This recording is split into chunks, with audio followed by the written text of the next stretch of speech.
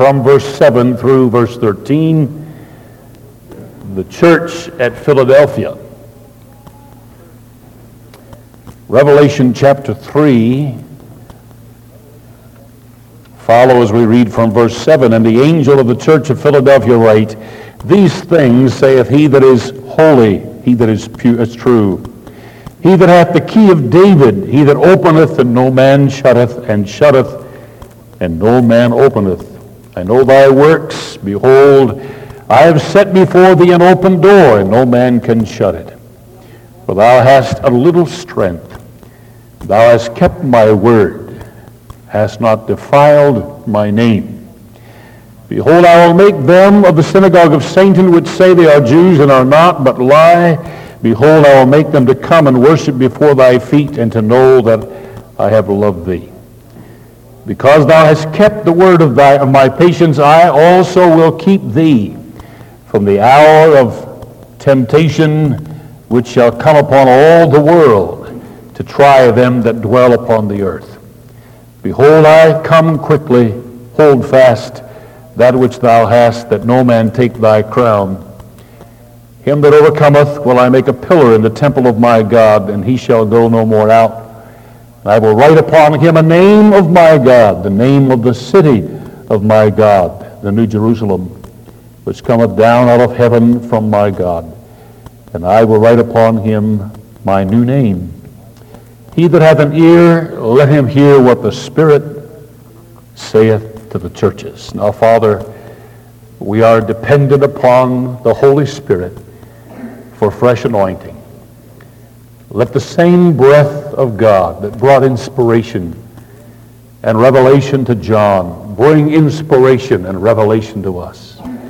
For we know how impossible it is for the natural man to receive the things of the Spirit of God. He cannot know them. They are spiritually discerned.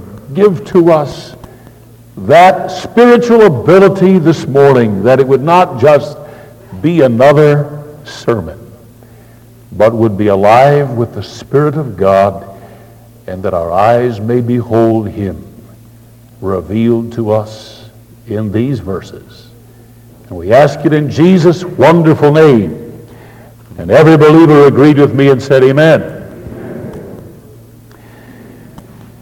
There is a bit of a change in our outline this morning, because the church that we consider today is only one of two of the seven, of whom there is no criticism offered by the Lord, and so therefore no correction offered. So there is a commendation that comes from him, but we'll talk about the city, the commendation that comes from the Lord, and the call that God places upon this specific church. But first we want to look at the revelation of Jesus Christ, or the character of Christ revealed to us, opening verses, or the opening words of verse 7 of this third chapter. The angel to the church at Philadelphia write, These things saith he that is holy, and he that is true. Those two character qualities are revealed to us this morning of the Lord Jesus Christ. And they have relevance as we reviewed just a moment or two last Sunday morning, if you recall. The message to the church at Sardis was a discrepancy between reputation and reality. You say you have a name that lives, but you are dead. And the shock that must have come to that fellowship, because they felt themselves to be a very alive group. And they had signs, physical, what would appear to be physical evidences of a life, or it looked like life. But he said the reputation was different from reality. What we see this morning is just refreshing on the positive side. We have the revelation of Jesus Christ, and then the reflection of Jesus Christ. And if you look with me in verse 8, there's something that causes a real deep rejoicing in our spirit. I know thy works, he said, behold, I have set before thee an open door, no man can shut it, and thou hast a little bit of strength. For there's a weakness, but in our weakness then are we made strong. And you have kept my word. Underscore these two things. You have kept my word and have not defiled my name, or have not denied my name. He that is holy and he that is true, the revelation of Jesus Christ, those two character qualities, his name is holy and his character true, and the reflection of that revelation in the church at Philadelphia. You have held on to my word and you have not denied my name. Now let's identify the name of the Lord by two verses from the book of Isaiah. Isaiah chapter 40. Maybe you just want to listen while I would read this verse 25 to you. It says, to whom then will you liken me? Or to whom shall I be equal? Saith the Holy One. God identifies himself by that specific appellation. He is known as the Holy One. Chapter 57, verse 15. For thus saith the high and lofty one that inhabits eternity, whose name is holy. Now notice he said, you have not denied my name. The holy and the true. His name is holy.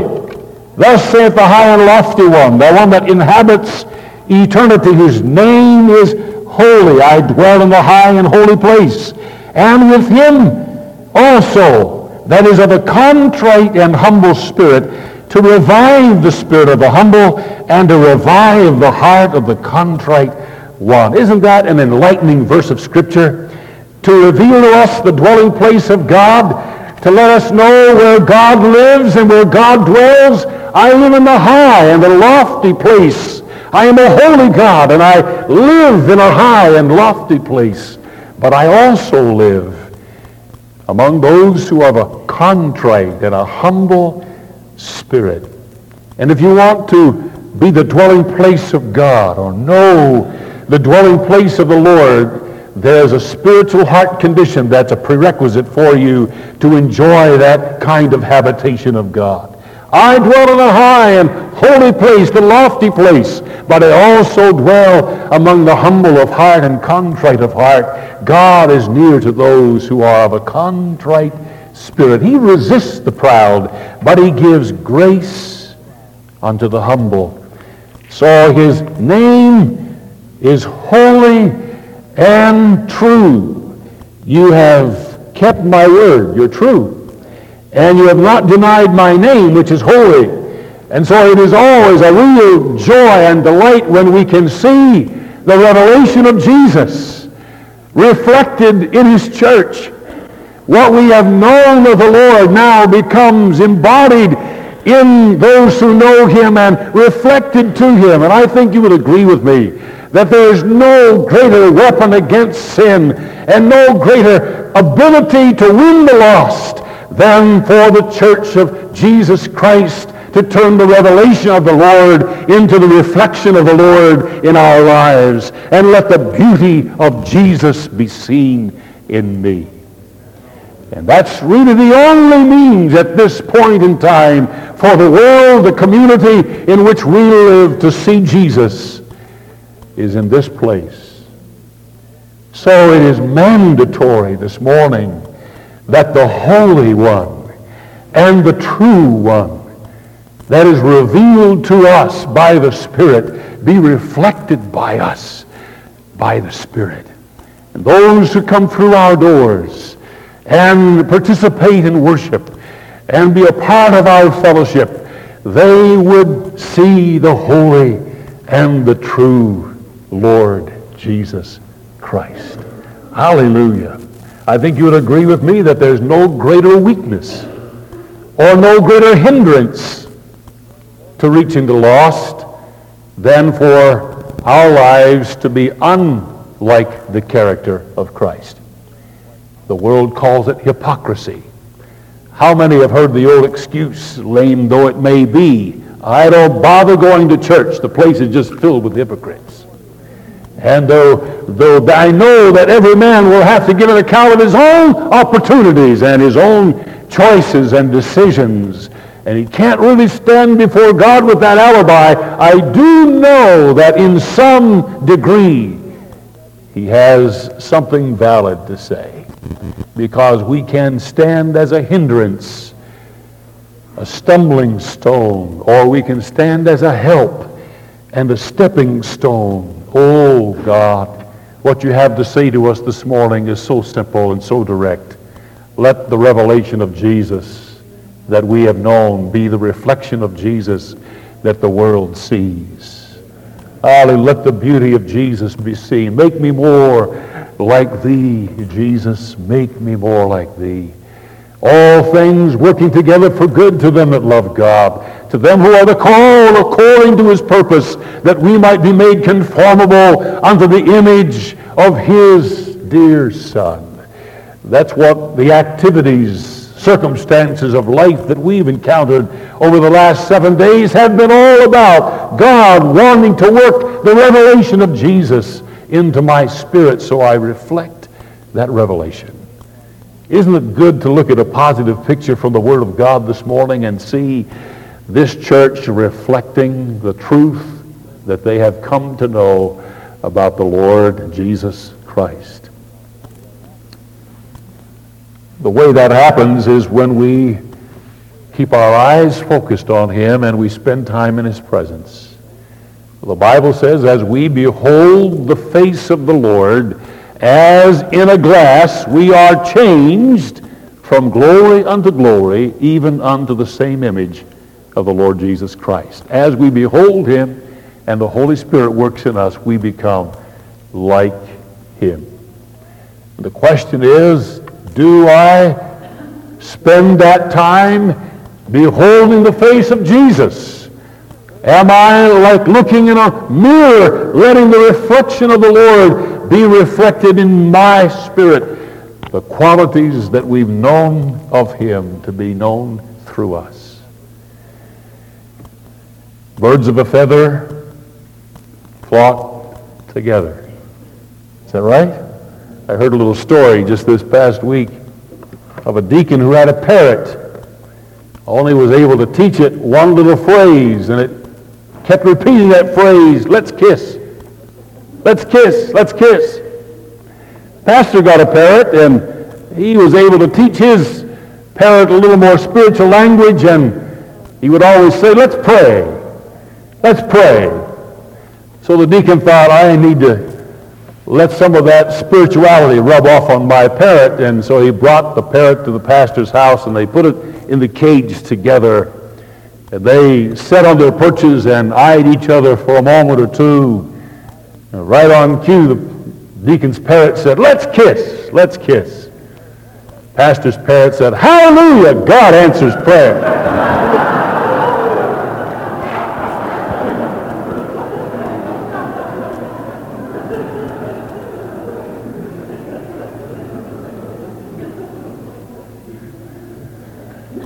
But we do tend to become like what we spend time with and those we spend time with. And the negative rubs off in negative, the positive becomes positive, and what we get to know of Jesus, that's not the end of it. We are to make him known.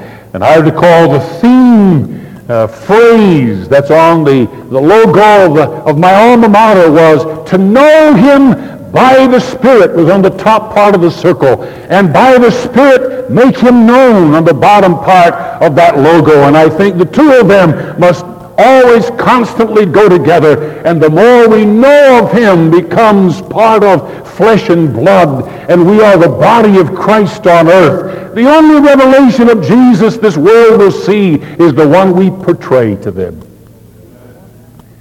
Let's be sure it's the holy and the true Jesus that is reflected by our lives. These are not optional.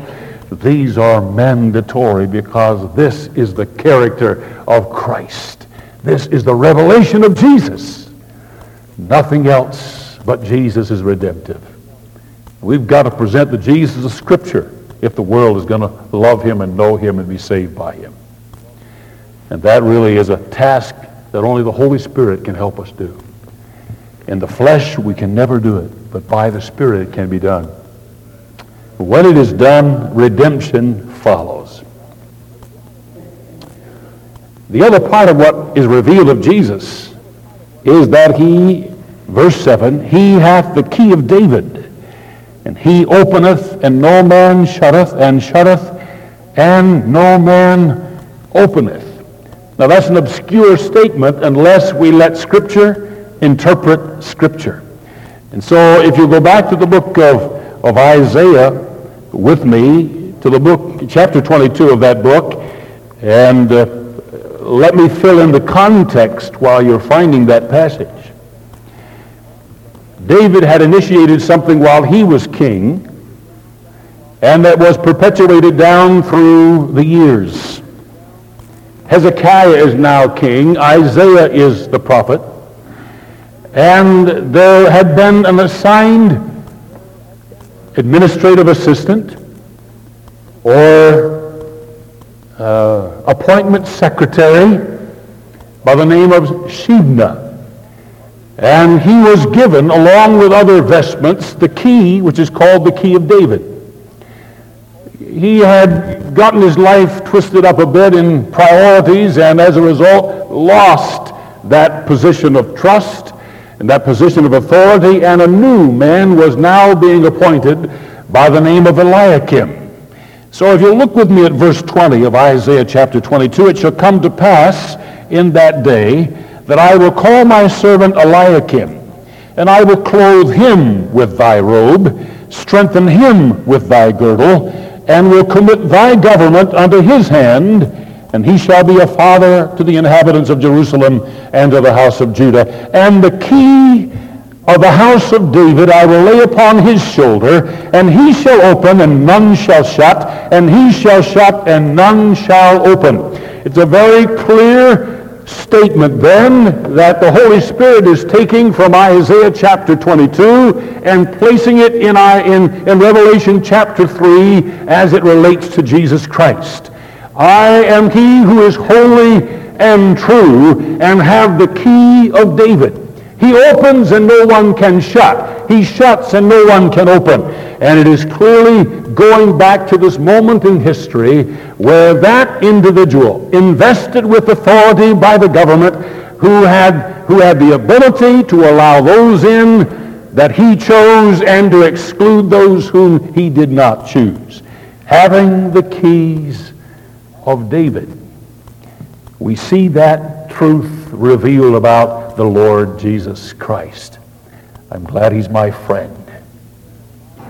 And the fact that he has by that key opened to me the doors of righteousness, and that I can go in freely to enjoy the provisions of forgiveness and the gift of eternal life that he made available to me. He opens the door.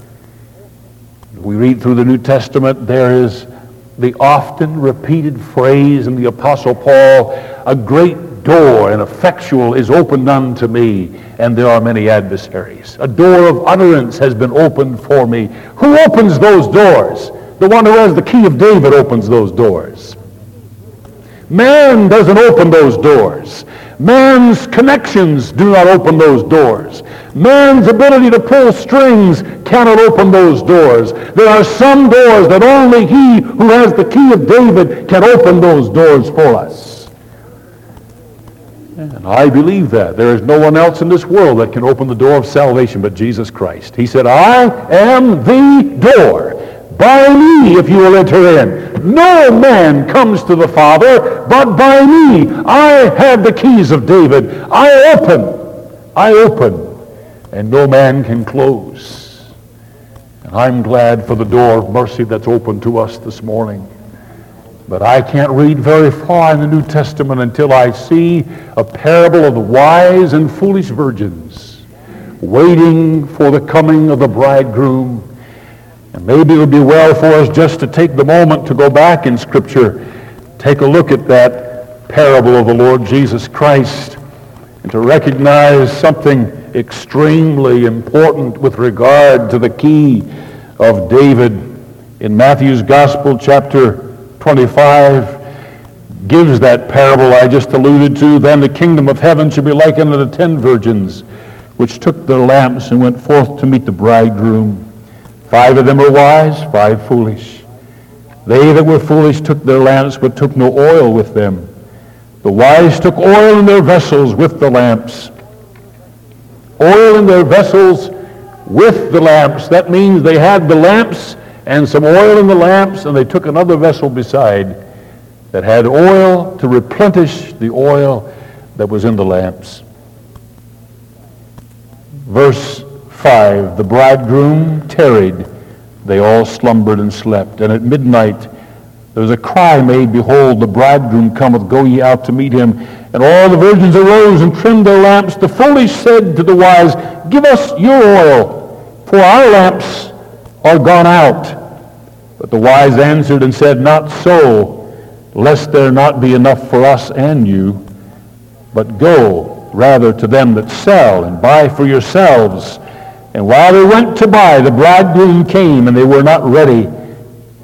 They that were ready went in with him to the marriage, and the door was shut.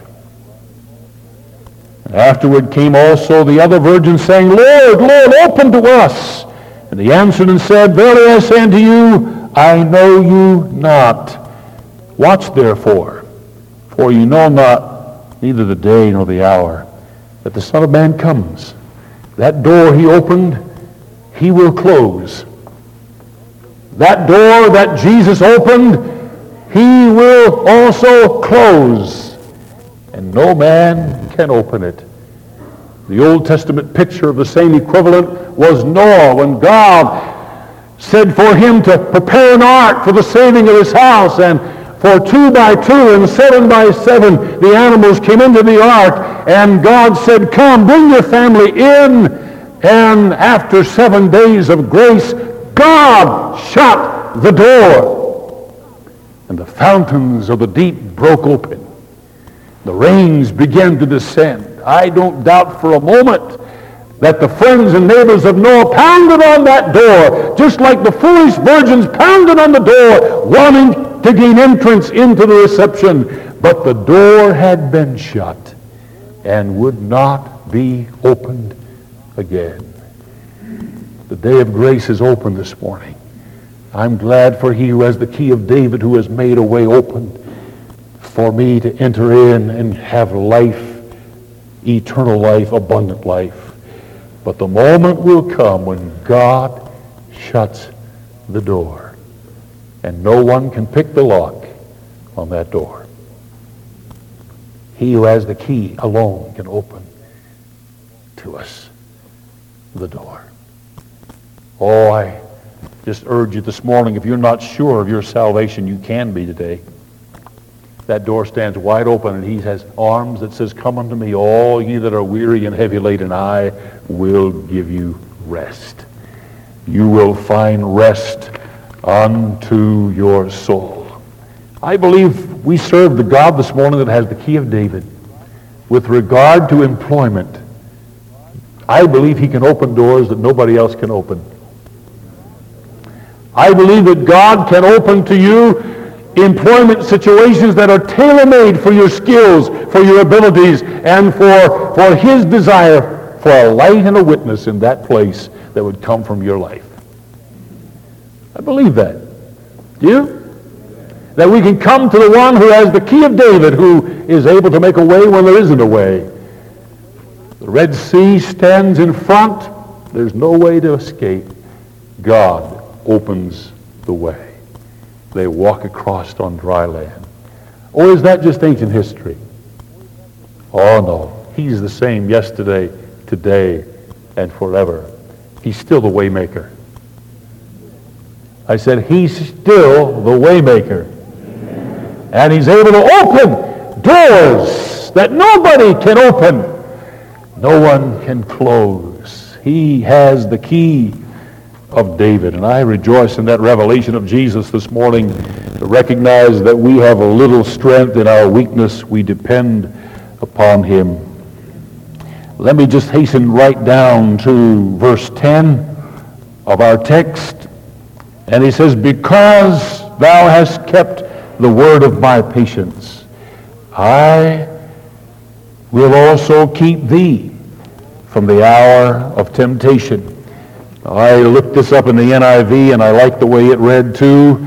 Since you have kept my command to endure patiently, I also will keep you from the hour of trial that is going to come upon the whole world to test those that live on the earth. I choose to believe that that is a direct promise that is reiterated other places in Scripture, that as we live in a state of readiness and faithfulness and loyalty to God, that he gives to us the promise that when this time of trial and temptation and tribulation is coming to test the whole world, that he will help us at that moment, and he will keep us from that hour. I believe he's coming soon, because the very next verse says, behold, I come quickly. I think that verse is connected to the coming of Jesus Christ.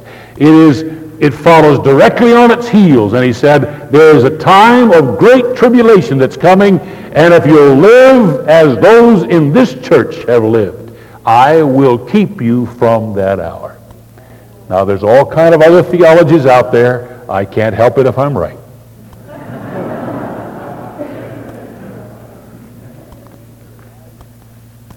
And I just believe that it fits the message that Paul gives in Thessalonians, where he says, comfort one another with these words.